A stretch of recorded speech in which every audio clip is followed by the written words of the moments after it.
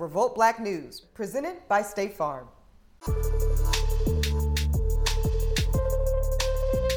This week in Revolt Black News, we keep it a buck with Biden's first 100 days in office. But before we do, let's take a quick moment to remember what he said when he actually won the election. See, remember, Biden slammed his fist and he thanked us. And he said, "The African American community stood up again for me. You've always had my back, and I'll have yours." Well, Mr. President, now I have to ask the question, are we getting economic advancement? How about civil rights? How about social justice? And will the U.S. Senate actually pass the George Floyd Justice and Policing Act? Are we even able to obtain home loans without being racially discriminated against? Now, of course, 100 days doesn't make all of that happen. But if we don't see a path forward for our people in those first 100 days, then we know the next 100 days have to look real different. And not just for you, Mr. President, but also for us.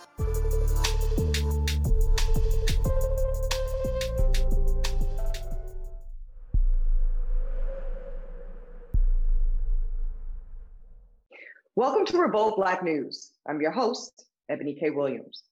Now, you heard it in the show open. We've just concluded the first 100 days in office for President Biden and his administration. But the question is, what has this administration really done for America and the Black community in that time? So here to help us have some insight, we have Senior Advisor to the President, as well as Director of the White House Office of Public Engagement, Mr. Cedric Richmond. Cedric, welcome to the show. Now, Cedric, you're one of the highest ranking officials in this administration, and we saw right after inauguration, Vice President Harris swearing in one after another of countless cabinet representatives that were diverse, many of whom were Black. Cedric, do you think that the Black community, though, feels that the representation within the administration reflects their daily life and will have an impact for them? I do. And you're right. It is the most, if not one of the most diverse cabinets in the history of this country. You have the first African-American Secretary of Defense, first African-American female vice president, first African-American to lead the Council of Economic Advisors, first African-American to lead the Environmental Protection Agency. If you look at our policies over the first 100 days, they were all done with racial equity in mind. So whether it was the American Recovery Plan or some of our executive orders from the beginning with Secretary Fudge to root out systemic racism in housing. And so when you start to see those are the meat and potatoes issues that American families deal with. And so you're talking about home ownership, you're talking about childcare, you're talking about policing, all of those things. And I think that having a diverse cabinet allows us to really hit those issues spot on. Okay, now also President Biden and y'all's administration was elected during this global pandemic, Cedric, as you know, and we've reported here on Revolt Black News that you all have superseded your expectations and goals of reaching over 200 million vaccination shots in these first 100 days. Now, all of that said, though, Cedric, you know very well our people's history with trepidation and hesitancy as it comes to medication and medical treatment in this country because of all the experimental things done to us historically. Do you think that the diversity of the cabinet and this administration helps with those hesitancy elements that are at play as we try to have as many folks in the culture vaccinated as possible? Absolutely. And the two principals' desires, both President Biden and Vice President Harris wanted to deal with that. And so here's what we did. We sent out vaccines to pharmacies, and we didn't see our numbers go up in terms of minorities getting vaccinated. So then what we did is we went and listed community health centers because we know that they're smack dab in the heart of minority communities, especially Black communities. We know that the Black communities trust those doctors at the community health centers. And so now we're using them. And so if we just take seniors, for example, that's where we have the best data. We vaccinated, or over 80% of seniors have received shots. And so if you're intentional about what you're doing, you can get to the result you want. So all of the things we did, whether it was investing money in Black newspapers or other places to push the vaccine, it's paying off. And then the last thing I'll say on that is we've been brutally honest with people. And so we're giving them the science. We are being as transparent as we can. And so you saw with Johnson and Johnson, when there was a problem, we didn't hide it, we pulled it, and then we put it back out there. So we believe if you give people the information and access to the vaccine, they will make the right decisions for their families. Cedric, we've seen reports that Attorney General Merrick Garland, of course, is doing the investigation, opening the investigation in Minnesota around the patterns and practices, of course, for discrimination and also excessive force by law enforcement. That investigation is something that most people are happy to see, but it does not eradicate the brute force and deadly devastation of many law enforcement agencies in the country. Cedric, my question is, what really can be the answer beyond these investigations, which are important? Is it the George Floyd Justice in Policing Act?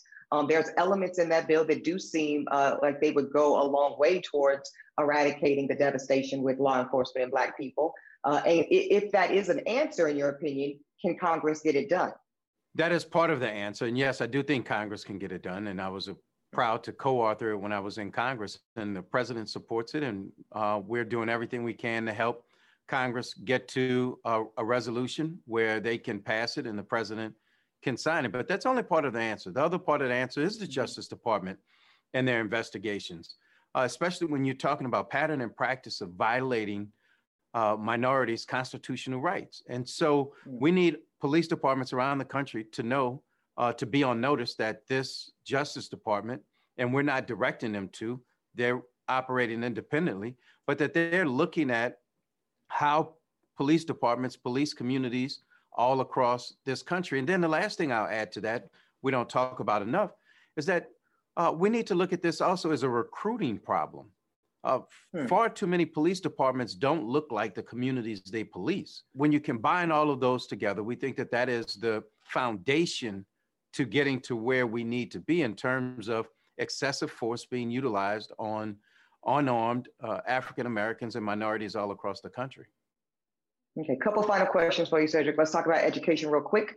We know that that can often be, an entry point to breaking cycles of generational poverty. We see this administration has recently announced a $1.8 trillion plan for universal pre-K that starts with ages 3 and 4. Now, we know off the gate that's going to save a lot of parents money on childcare and things of this nature. What are some other direct benefits to Black children in America with that type of spending plan? Well, what we want to do is add 4 years of free public education, 2 years on the front end.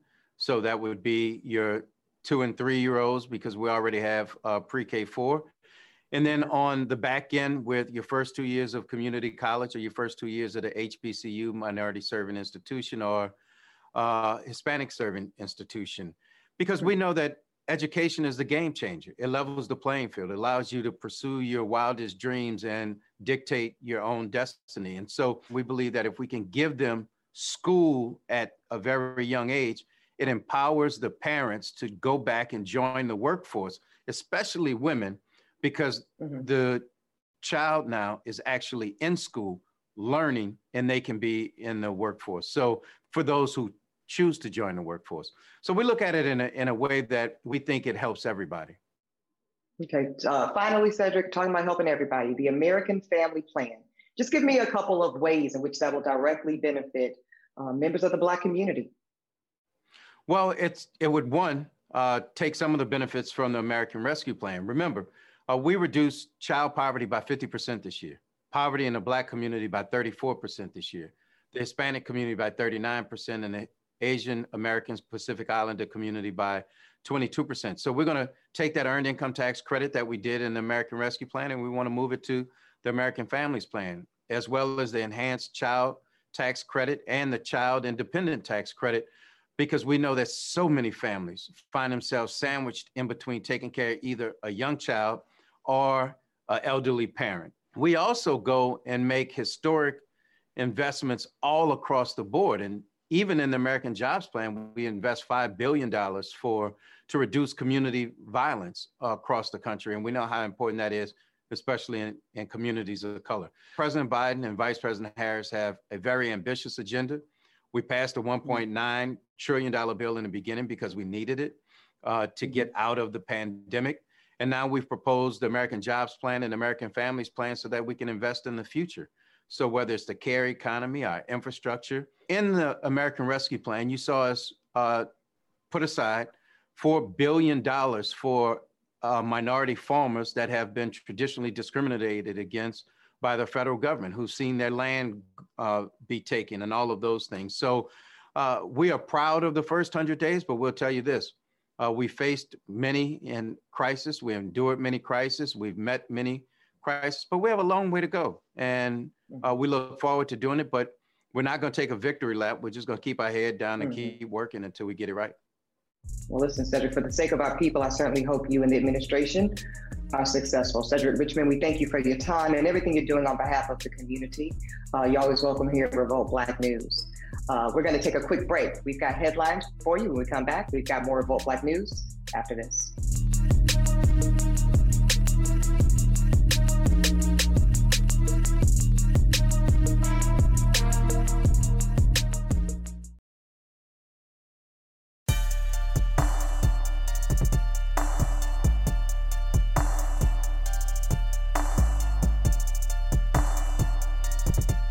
Welcome back to Revolt Black News. Here are this week's headlines. Derek Chauvin's attorney has filed a motion for a new trial, alleging pretrial publicity affected Chauvin's right to a fair trial. Now, the motion makes mention of 8 abuses by the court in total and a request in order to impeach the verdict. Now, look, y'all, before you get alarmed, this is exactly why we do this show. We have had Floyd family attorney Chris Stewart on this show not once but twice. The first time, he accurately predicted that Chauvin would be found guilty. Then he came back and told us, when I asked him about an appeal, he said they typically are always denied. So as always, y'all, we will stay all over this news as it develops. Over to vaccine news. President Biden has set a new goal for 70% of U.S. adults to have received at least one dose of the COVID-19 vaccination by July 4th. Let's look. As we turn to this new phase, we're also setting a new goal. 2 months from today, families across the country are going to celebrate the 4th of July. Our goal by July 4th is to have 70% of adult Americans with at least one shot and 160 million Americans fully vaccinated. That means giving close to 100 million shots, some first shots, others second shots, over the next 60 days. Of course, Americans can still get shots after July 4th, but no one should wait. And let's try to hit that 70% mark, at least with one shot before that day. And the Biden administration is switching things up and going with a use it or lose it vaccination strategy. Now, states were told on Tuesday that any unordered doses can be made available for other states and their governors. Now, this is all in hopes of driving up the July 4th vaccination goal. And again, we will stay all over this. And Pfizer is developing a booster shot for people to receive within 12 months of their second dose. Now, Pfizer execs are saying that they're going to prioritize the elderly and people with underlying medical conditions as the booster is subject to rollout. And Vice President Kamala Harris has made her first visit to the state of Wisconsin since taking office. Now, she toured clean energy laboratories and was promoting President Biden's $2.3 trillion infrastructure plan. Let's watch. We are looking at billions of dollars that are going to go into what we need to do to make sure that America's workforce is trained to take on the jobs of the 21st century, with a particular emphasis on making sure that when we are looking at building up the skill sets, when we're looking at apprenticeships, that they are going to have equitable outcomes based on race and based on gender. And in some other news, a recent CNN poll showed that 3 out of 10 people believe that Joe Biden was illegitimately elected to the presidency. Let's watch this very alarming poll. A significant slice of the country questions the legitimacy, the very legitimacy of the Biden presidency. Let's look at these new numbers in our CNN poll. This is stunning. It's depressing. 30% of Americans, 3 in 10 Americans say no. Joe Biden did not legitimately win the presidency. 30% of Americans still believe that. It's a lie, but 30% of Americans still believe it. Break it down by party. 97% of Democrats, they get it. The election was free and fair. Joe Biden is president. But 7 in 10 Republicans still say The President of the United States is an illegitimate president. 7 in 10 Republicans say that, and 27% of independents say that. Imagine how much this complicates President Biden's efforts to talk to the country when 70% of Republicans think he doesn't deserve the job that he has. And things are heating up in the New York City mayoral race with candidate and businessman Ray McGuire. McGuire has gotten the endorsements of Revolt's chairman, Sean Love Combs, as well as other hip-hop titans like Jay-Z and Nas. Now, in a recent interview with the Daily News, McGuire didn't explicitly call out his fellow candidate, Andrew Yang, who has been leading in the polls. But McGuire did send him, we'll call it some notes. McGuire said this: "You take somebody who's actually, one, never done anything, never run anything other than his mouth, or somebody who says, I don't know how to manage, I'm going to get a team to manage. You look at that track record and you look at mine. I got receipts. This is about competence, right? It would be a travesty if somebody's first job is running New York City." Now, a spokeswoman for Andrew Yang did respond saying this: "The only time Ray McGuire ever cared about government was when Citi needed a $45 billion bailout. While Ray was working for the Koch brothers, Andrew Yang was fighting to put money in the hands of working families." Now listen, us here at Revolt Black News, we've been all over this mayoral race from start, and we will be over it until the finish. And we actually have Cam McGuire stopping by the show very soon, so we'll keep you posted. Now over in some extremely good news, Nigerian teen by the name of Victory Inka Baju has received 19 scholarship offers totaling over $5 million from some of the best universities in the U.S. and Canada. Inka Baju actually weighs her options from elite schools like Yale, Duke, Princeton, Harvard, Brown, MIT, Johns Hopkins, and the University of Virginia, but remains undecided and says she hopes that regardless of where she goes, she will be studying computational biology. Go off, sis. Congratulations to this shining example of Black excellence. We deeply salute this young queen. All right, y'all, that's it for this week's headlines. Up next, Brandon Truckling joins us with an informational interview with SBA Director Isabel Guzman about PPP loans and the Restaurant Revitalization Fund. You want to stick around? We got much more Revolt Black News after this.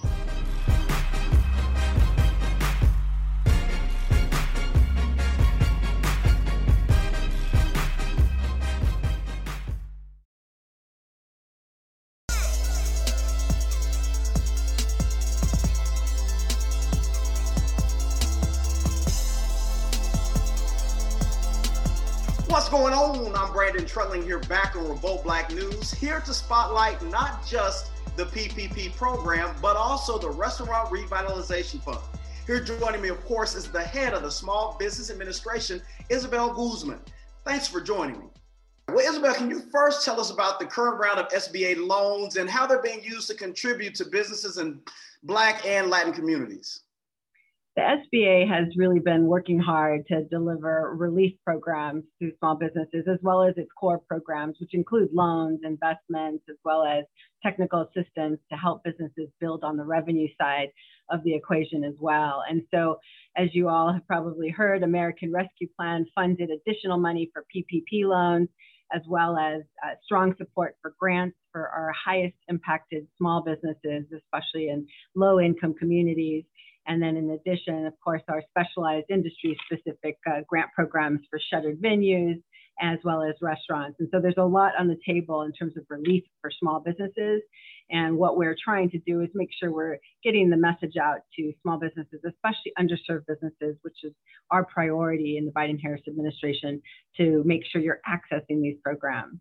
And can you talk to us about the Restaurant Revitalization Fund, understanding that so many mom and pops have been compromised or crippled because of the pandemic? How can this help them get back on track?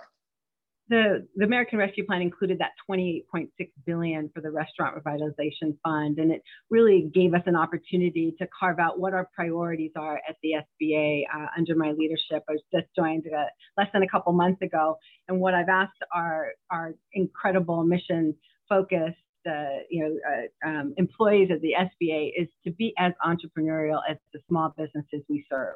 First and foremost, we know that all these businesses have had to adapt and pivot to this changing marketplace. and we need to be just as adapted and meet the businesses where they're at. And so with the Restaurant Revitalization Fund program, we really prioritize those core values of equity and bringing businesses back and creating jobs across all of our entrepreneurial communities. And with this program, it's a grant program, not a loan program.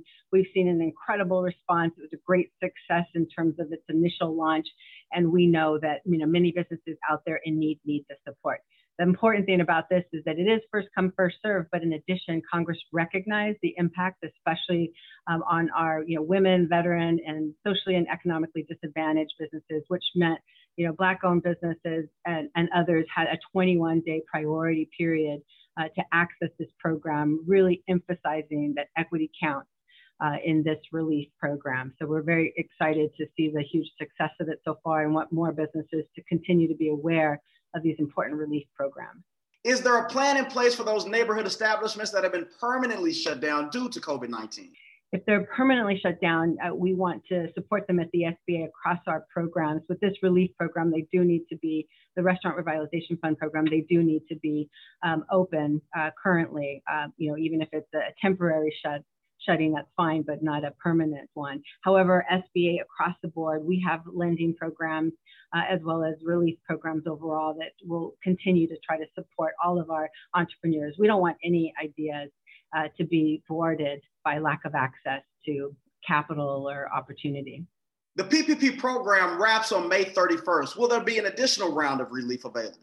With the PPP program, Congress would need to allocate additional funds to continue it. We did, under the Biden-Harris administration, extend it so that we could keep it going through the end of May. And in addition, we've prioritized those same communities impacted and not served in the first round. So it's still available, especially focusing on our mission lenders, our minority depository institutions, and others who are really important in getting this money out to our communities. And where can viewers go to learn more about PPP as well as the Restaurant Revitalization Fund? SBA.gov has extensive resources, and then SBA.gov/restaurants has all the information on that specific program if you'd like to go direct. But just know that SBA is here as a team to help you, and we have technical assistants, district offices on the ground to navigate you through all these resources. Isabel, thanks so much for joining me in this conversation. We most certainly appreciate your time. Up next in this week's Black Excellence in Entertainment, a special tribute to the great Andre Harrell 1 year later. More Revolt Black News after this.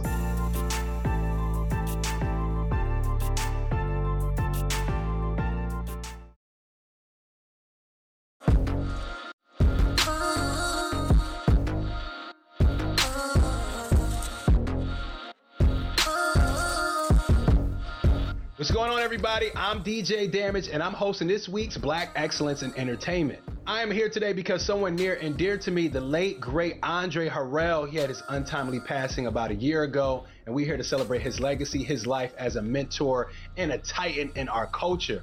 But for right now, I'm joined with the amazing and beautiful Blue Telusma. She's here to help me break down this week's Black Excellence in Entertainment headlines. Blue, what you got going on? Hey, family, how are you? Hey, look, I'm good. I'm ready to run down some hot topics. I hope you're here with me. You here with me? Let's go. Let's do it. All right, so let's get into it. Disney just announced the release date of the follow-up to the 2018 hit Black Panther, alongside a slew of other MCU films.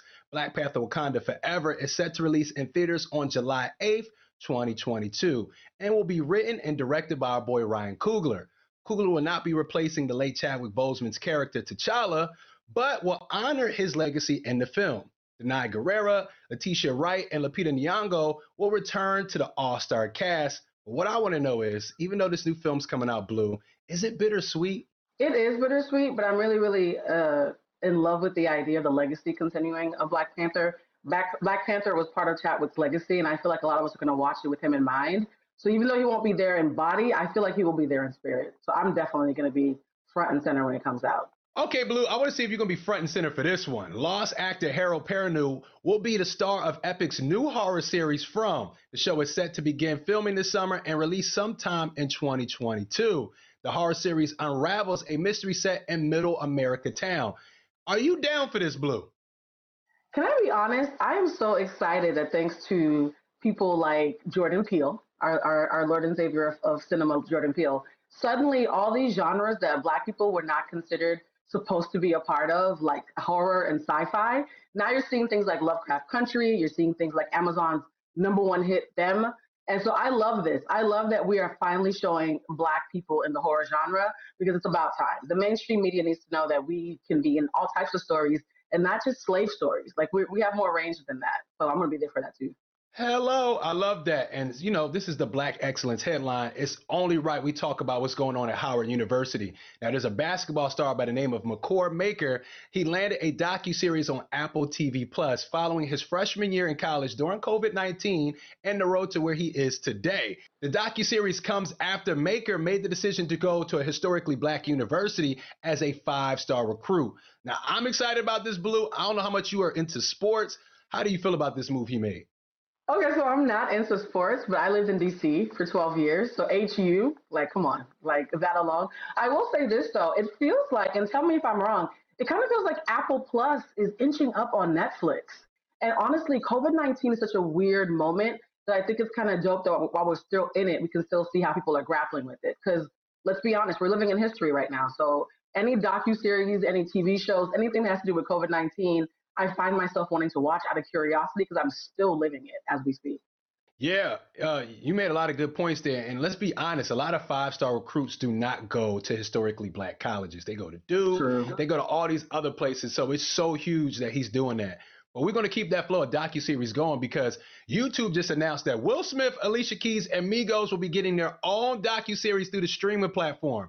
Now, Will Smith will focus on health and wellness, his journey, as he returns to the best shape of his life. Ice Cold will be produced by the Migos. It's a docuseries about the racial inequality through hip-hop jewelry. Now, that's a big one. Okay, And Alicia Keys is also wow. set to release. Yep, no, it's crazy, right? And Alicia Keys is also set to release a docuseries following the making of her 8th studio album as well. So my question is, Blue, which one are you going to watch? I'm definitely going to be watching Will Smith because he had me fooled. I felt so bad for him when he posted that dad bod picture on Instagram. I personally think he looks great, dad bod or not, but I'm curious to see what his transformation is because Will Smith on his worst day looks better than most men on their best day. The thing about the jewelry one is fascinating, though. I would have never thought about that. So I love that they're doing this kind of programming because it shows that they're investing more in Black people in our stories rather than just using us as the talent. And docuseries are really important because I think in particular when it comes to hip hop, there's such a huge persona. It's always nice to see rappers and entertainers behind the lens. So I'm going to be tuned in for a bunch of these shows. I need to get a pen and paper ready to write this down. All right, Blue, I hear you, but I got to get your thoughts on this one right here. Comedian Michael Che has a new show on HBO Max called That Damn Michael Che. It's available to stream right now. The show features the SNL star going through everyday life from his perspective. The show will feature several special guests, including Amari Hardwick and Method Man. Well, my question is, Blue, have you at least peeped out the trailer yet? Yes, because you had me at Method Man. Method Man was my original Man Crush Monday. He still looks very good. Michael Che, let me focus. Sorry, come back, Blue. Michael Che stays employed. This man always has a job. I stay impressed by how he is always keeping his finger on the pulse, and anything that he does is really funny but also smart. So I'm curious to see what he's coming up with. With a lineup like that includes METHOD man, I will definitely be tuned in. I have to say this though, I'm wondering how much of it's going to be real and how much of it is going to be kind of staged. Oh man, Blue, this was great having you with me for this week's Black Excellence in Entertainment. We definitely got to do this again. Absolutely. Thanks to you. I'm going to be watching even more television and more streaming apps than I need to. So thanks a lot, Damage. You've completely made me unproductive because of this. Of course. And we family, so I'm definitely going to be seeing you soon. But look, y'all, like I said earlier, we're going to have to talk about Black excellence when it comes to the late and great Andre Harrell. He epitomized the topic, and it's been a year since his untimely passing. Personally, I feel like we have to celebrate him and keep his name alive. He's a titan in the industry. He's our uncle. He's our leader. He's our mentor. Andre Harrell has done so much for so many people. Me specifically, he has definitely went out of his way to make sure I was good in so many different areas. This is a guy that I can go on rambling for hours about how great the spirit and soul of this man is. So now what we're going to do is take a special look at the life and legacy of our king, our uncle, Andre, the great Harrell. I miss you, Dre. He was a pioneer as far as in hip hop. Then later on, he goes on to create Uptown Records. Andre to me had a big heart. He was always calm and dignified, a gentleman. Could always solve and find a solution that worked for everyone. You believed in me, you know, and you kept teaching me. Even to today, you still teach me. Andre, you've been my father for the last, 30 years, B. I want to take the time to thank Andre.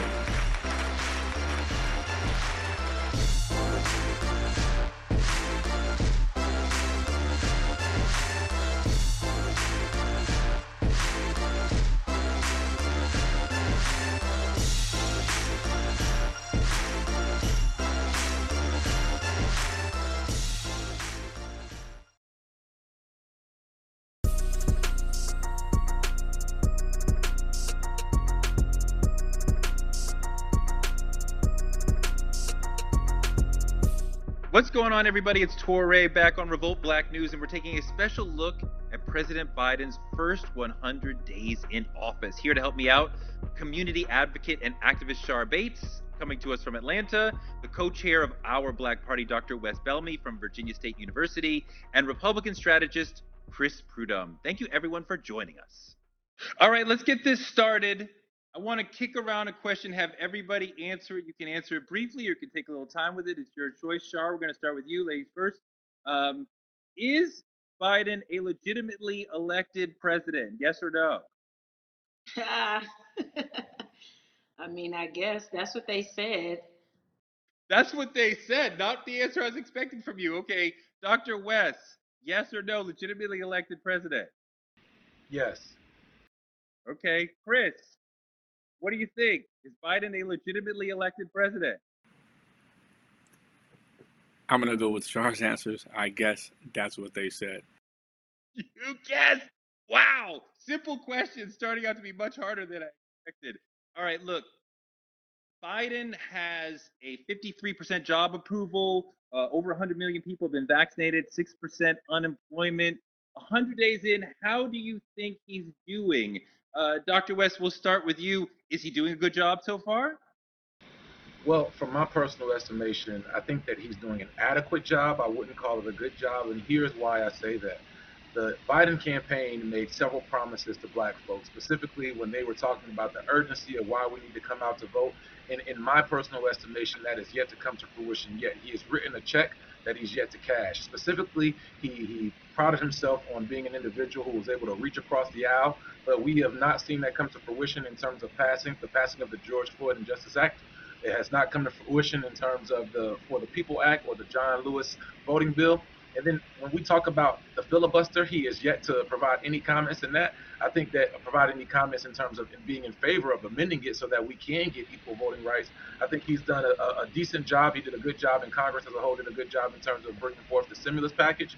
But we will not be pacified by stimulus shots and COVID shots, by stimulus checks and COVID shots. That's just not going to do it for us. We need legislation. We need justice. He promised us this, and he needs to deliver. You know, two of the issues that I think are really valuable for black people that are on the larger table but not being focused on enough. DC statehood. There are several million people who do not have representation in the Senate, don't effectively have a vote for the presidency. I would like to see that change.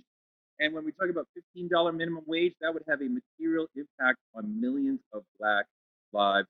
Shar, what do you think about those two notions? And are there other things that you would like to see that will have a direct impact on black people right away that Biden could get into? I think that both of those are necessary. The thing about it is I can't even believe we're even discussing if we should be able to have $15 an hour, because consistently, the cost of living is being raised, but the minimum wage is literally is stifling, and it's crazy. But I think he should be focusing on exactly what we've been marching about for about 100 and something years. We've been asking to be treated just as a regular citizen. We're not asking for anything crazy. I would like for Biden and his administration to stop capping and actually admit that it is discriminatory practices and treatment of Black people, people of color, indigenous, however you would like to classify it. More importantly, police need to be held accountable. Every time I hear him talking about police, he's saying it in a way like it's with this whole few bad apple things. It's not just a few bad apple. I where the good apples is. We should be saying with a few good apples. That should be the new verbiage that we should be using. But Biden needs to actually stop. What's happening is that he's pandering to us on the small things, that's giving us the quick pats on the back and making us feel good about taking a picture with him. But it's nothing that's happening right now that is actually addressing our problems every single day that we deal with. And that has to be police reform, and has to be at the forefront, and they need to stop allowing, statements to be weaponized, because they weaponize Black Lives Matter. They have weaponized defunding the police when they're not actually looking at the breakdown of what that actually means. So it just needs to be more things happening. On this issue, are you vaccinated? And when you look at the large number of people, Americans who are not vaccinated and are resistant, especially within our community, is there more that Biden needs to be doing to market and sell this issue to Black people in particular, and Americans in general, to say we all need to be vaccinated? No, I have not taken the vaccine. And look, I think they, if they ever wanted to put a product in people's hands, they're doing certainly doing it now. You see it in commercials. You see it. I mean, heck, I was watching Family Guy last night, and at the end of the show on Family Guy, they have Stewie coming up saying, "Mom, mom, mom," 20 times, and she's like, "What?" He says, "Did you get your vaccine?" And the show ended saying, and the show literally ended with a huge disclaimer to CDC, "Please get your vaccine." So, I think we all know the marketing on the vaccine, but and look, I know I know people look at it as a very important issue, and I'm not discounting that, but to me, it makes me very apprehensive, because the reality is that when you have so much emphasis, especially in the beginning, and people can call it what they want, conspiracies and all the pictures that we've seen, and with things that some people call it fake or not, people are actually getting injected with the vaccine. But the reality is this: to me, when you have such a huge marketing ploy initially, right, a gimmick, so to speak, you have presidents doing it live, all I mean, to me it was just too much, and I think look, and I think we are the reality is that, like one of my buddies said, like, why would he take something that he hasn't had all year to now put in his body to have that he hasn't had all year? And look, and I think for someone who travels frequently, myself, and who does a lot, knock on wood, I take turmeric, echinacea, I take immunity shots. You can buy it at Costco, take it every day. Emergency vitamin C. I mean, so, and I'm not saying, look, it affects everybody differently. I'm not saying that I respect what people's thoughts and their values. I do get that and I understand that. But as for me, I just think it was too swift to bring. And look, we had to have something, so I understand that. But as for me, to answer your question, that's why I'm not doing it. I just don't think I choose not to put that into my body when such a quick turnaround time. When normally these things are not 10, 11 years, not in a matter of months. Dr. West, let's talk about the future. What would you like to see Biden do that would then add up to you saying, okay, this was an effective and powerful presidency?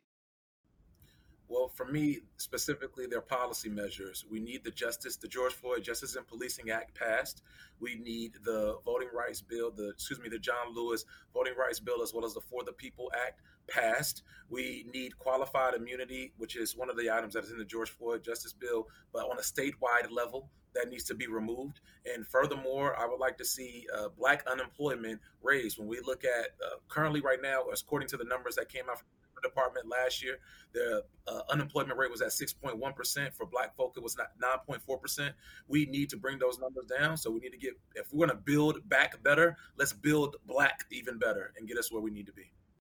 Chris, is there anything that Biden could do that would lead to you saying, like, okay, that was a good presidency? Look, I think right now we're just in a challenging time in America. What I would like to see him do is, and I know this is a much more robust conversation, but the reality is that what I like to see him do is figure out a way to really bring us together. When I say us, I'm talking about Democrats, Republicans, everybody. Because right now we're in a very inefficient time. We're just not getting, nothing is effective. We don't see eye to eye anything. It's either you're left or you're right, and I mean to the far left, to the far right. There's no in between, and that's not healthy for us. I think we need to come back to kind of a centered conversation and stop making everything so politically correct and done on a political agenda, so to speak. And I think we need to really come back down to earth and as people and start moving forward and talking as people. We're not doing that. And even if it's good policy, it doesn't matter. It's all based upon politics and what makes sense for the overall parties or what makes sense for an agenda. And that's it. And that's not healthy for us. I think we need to really come back down to a place where we can actually get things done and move forward as a nation collectively. Shar, Chris, Dr. West, thank you all for joining us for this important conversation. We appreciate your time. Ebony, back to you. Panel, thank you so much for that insightful conversation. It actually leads me to get to these midterm elections that are going to be next year. Because as much as we are right to criticize President Biden, see, we still got to do our part and do our work to make sure that the House of Representatives and the U.S. Senate look like they need to. See, think of it like this. It's like Biden's the head coach. But see, to win the game, you got to make sure that the best players are on the field, particularly in the last 2 years and 4 years of Biden's term. So this is what I need you to do. Go to headcount.org. Get registered to vote if you're not already. They make it super simple, y'all. They lay it out state by state and give you all the information you need right down to your polling place. Now listen, we saw the incredible power of our vote in November, and then we saw it again when the 2 U.S. Senate seats went blue in Georgia. We can do it again, and we need to in 2022. For Revolt Black News, I'm Ebony K. Williams. See you next time.